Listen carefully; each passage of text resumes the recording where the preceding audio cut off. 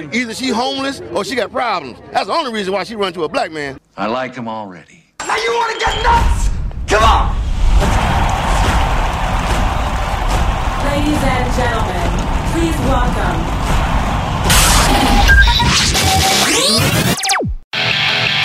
producer, director, writer. He is the ultimate filmmaker and bona fide foodie. You're listening to The Quittitas Factor with Michael J. Arbouet. Hello, my friends. Greetings, hello, and welcome to another episode of The Quittitas Factor. I am your host, Michael J. Arbouet. That word quittitas, it's Latin. What does it mean? Adriana, please give them the definition.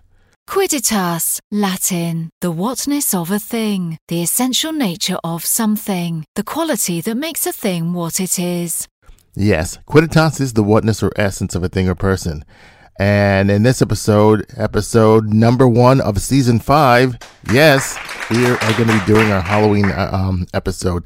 This week is Halloween. So, as Halloween comes upon us, we couldn't be more excited, but we're getting ready to decorate with our pumpkins. We're doing our costumes. We're decorating outside.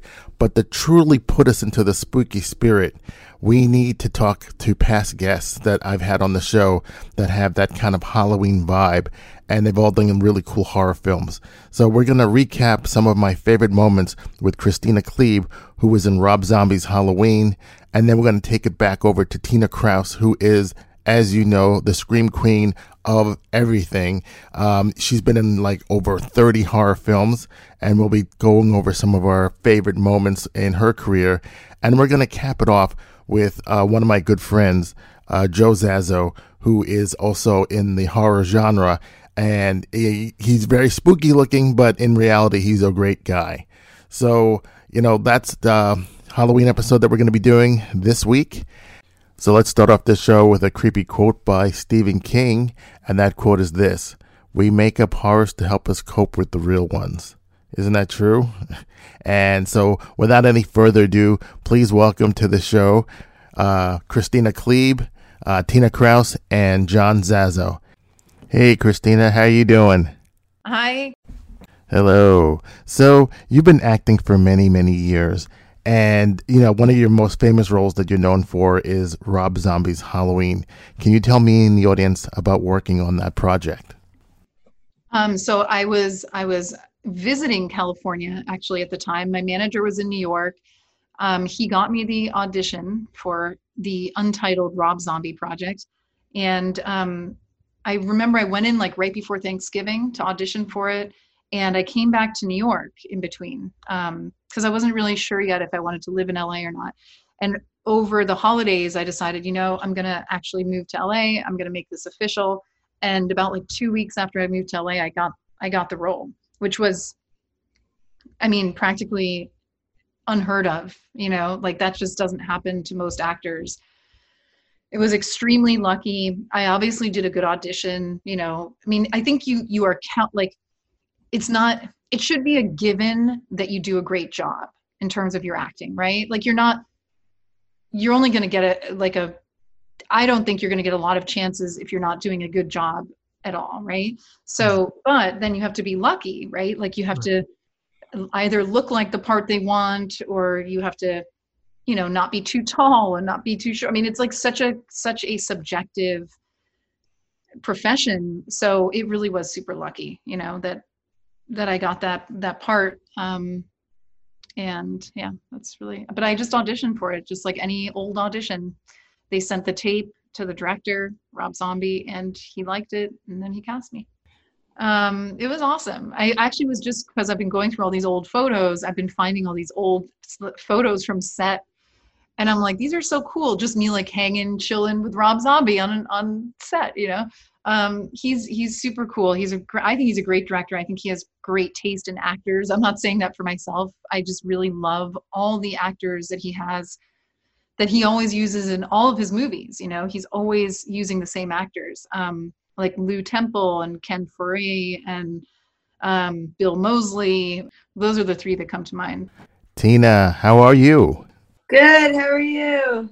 I'm good. You know, it's kind of funny. I mentioned earlier before that you did over 30 films. You've done like 100 films just in horror, and I think you're up to about 130 films to date.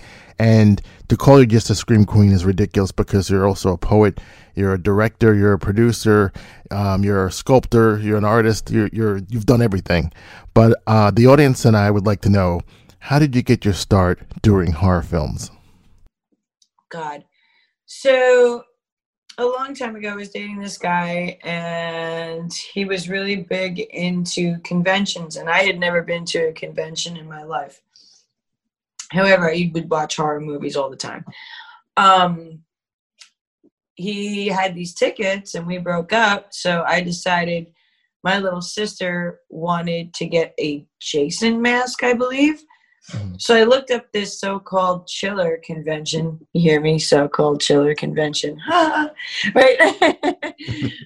I looked that up and I was like, well, I guess this is where we're going to get your mask. And I never gave him back the tickets because fuck him. And I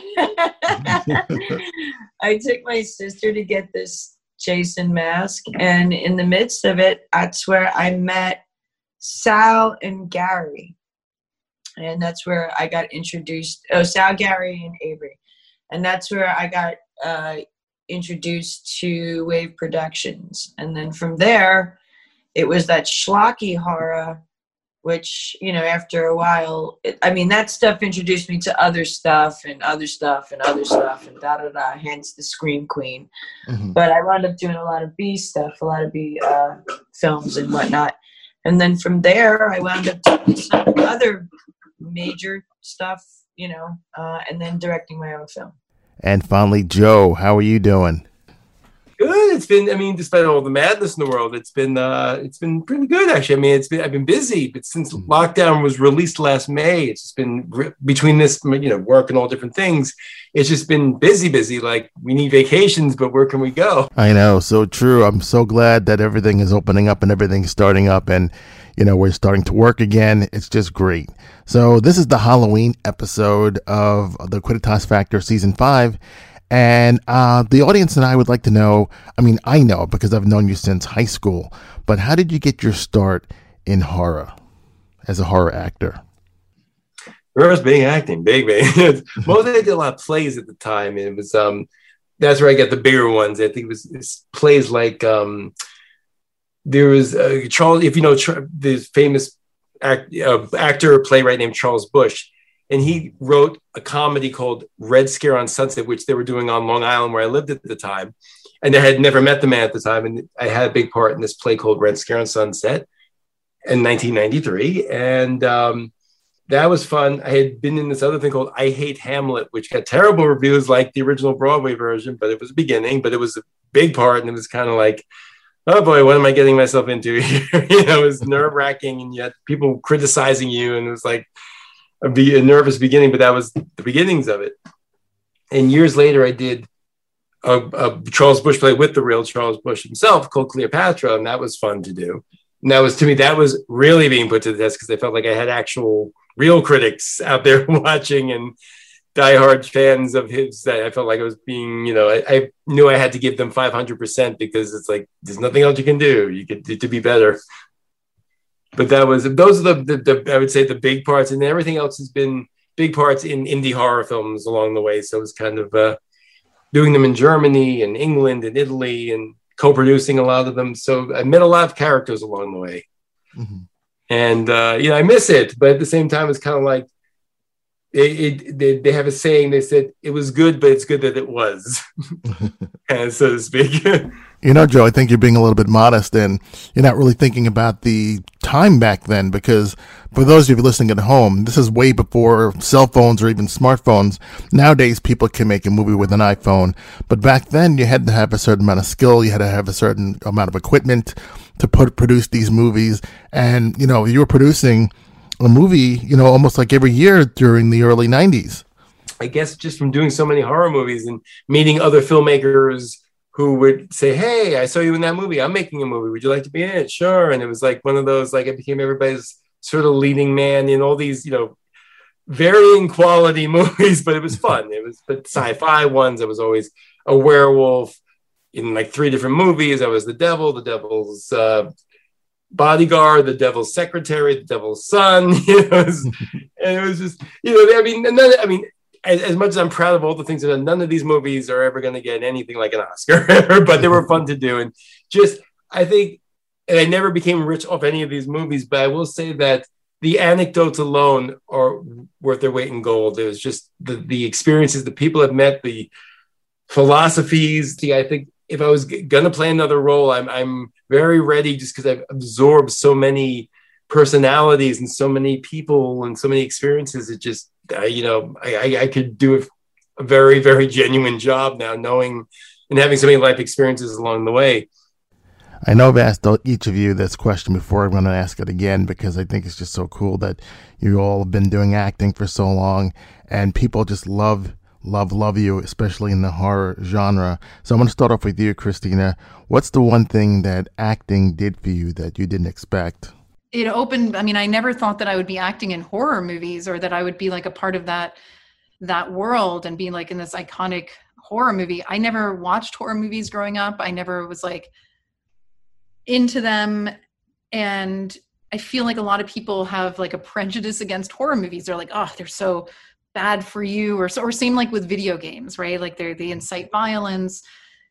So I guess in a weird way, like I kind of never thought I would be in that world. And I've met so many nice people and so many actually really kind, some of the kindest people, especially in the business, I think are working in horror movies. And the fans are just so kind and really like different. I know this sounds so stupid, but it's like, you think they're like all these goths, like really angry, like horror fans. And I'm like, most of them are just the nicest people. Like, so I think again, that's like always like, you can have these presuppositions about like what a certain group of like, fans are, and like sci-fi fans are. And I just think, so that's something that I opened my eyes to in acting. Now, Tina, you told me a while ago a very interesting story about what acting did for you that you didn't expect, that involved your parents. Can you tell me and the audience a little bit about that story, about that acting moment and the reaction that your parents had? I had done a film called Salvation by Blood, and it was very graphic, bloody. It crossed the line on so many levels. And it was a little sexual without being outright sexual. But the sexual part of it was very, so basically I rape a 17-year-old kid and kill him due to satanic ritual. Wow. Okay, but the way it was done was just really like, and I had warned them, they were coming to the screening, and the acting was really, really good. I actually got a lot of roles from it.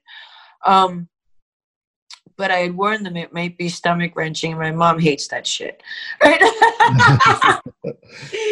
As any mother would, I understand. But, hey, look, this is acting. You don't get to always pick your roles. And some of those roles are the ones that land you the big jobs, depending on how well you do. Right. So the director is a friend of mine, and he had really, really made me study. He really wanted the crazy, absolute fucking like toasted beyond toasted. So I said, okay. I said, I'll give it my all, just saying it could get very bad. And it was. And so to the screening, I had to warn my parents, and I was like, so before you sit down and say, I'm going to warn you that this is the scene. It's a rape scene. It's very graphic. It's very violent. Very. And it may be disturbing. Wow. I was like, so I'm warning you up front. I was like, you could do a couple of things. I'm like, you can stay and hate me. You can stay and accept it, or you could leave now and, just, I understand I wouldn't be mad, right?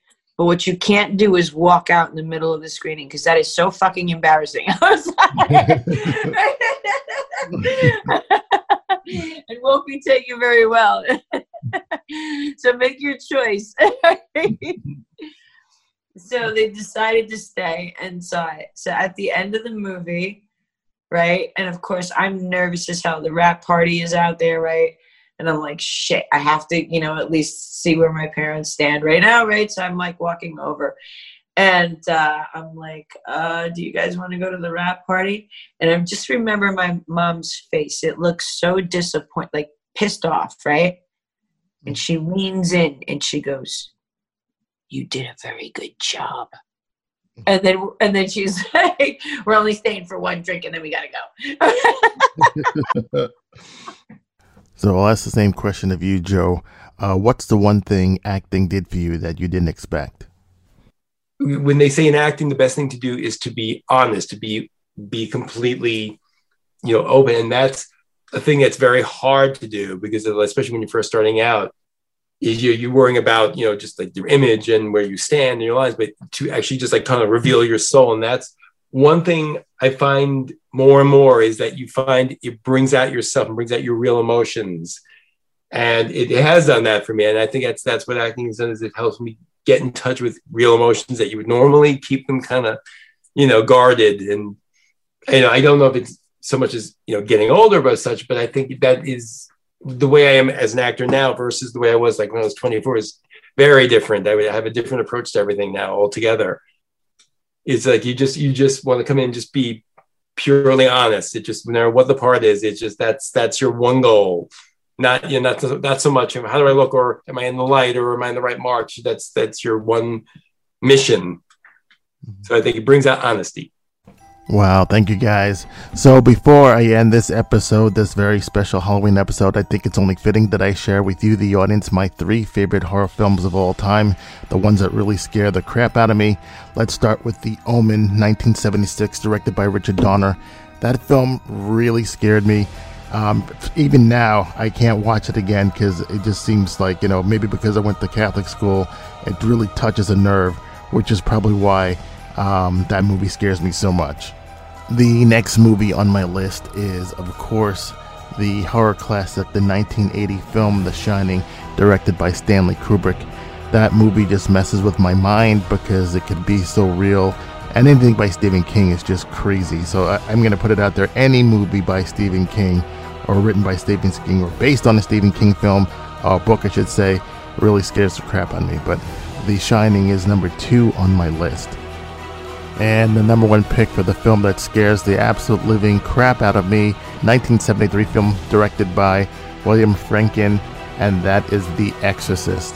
I don't know if it's because of my Catholic upbringing or going to school, but that film just scares the crap out of me. I remember when I was in 6th and 7th grade, I asked one of the priests if that was real, and they told me it was, and that just scared me. So check out those 3 films for this Halloween season if you want to sit up late at night and scare yourself silly.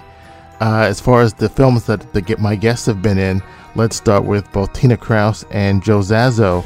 They're both in a movie called Nikos the Impaler, which is, it's a B-rated horror film, but it's still pretty cool, and it's scary and gory, and check that out. And of course, if you haven't seen it by now, check out Kristina, Klebe in Rob Zombie's Halloween. So those are the picks of my guests, the films you should see. Ladies and gentlemen, can you take us out? Hi, Kristina, Klebe here. I'm Tina Krause. This is Joe Zaso, and you're listening to The Quidditas Factor. Thank you for listening to The Quidditas Factor. I'm your host, Michael J. Arboway. Before I let you go, please check out my website at www.mikearboway.com. That's MikeArbowet.com. And you can check out my shop. There you'll see a shop called Arbo Artifacts, where I have some t-shirts for sale that will help the show, as well as my wife's Etsy store, which is called Poem Jewelry Design. And Poem actually stands for Power of Each Moment. So please check out that store, because she sells a lot more than jewelry there, and it's really cool and amazing.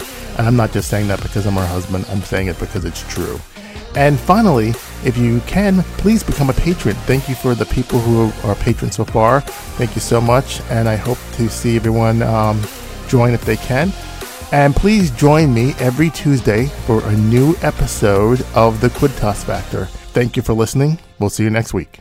Thanks so much for listening to The Quidtas Factor with Michael J. Arbaway. We'll catch you next time.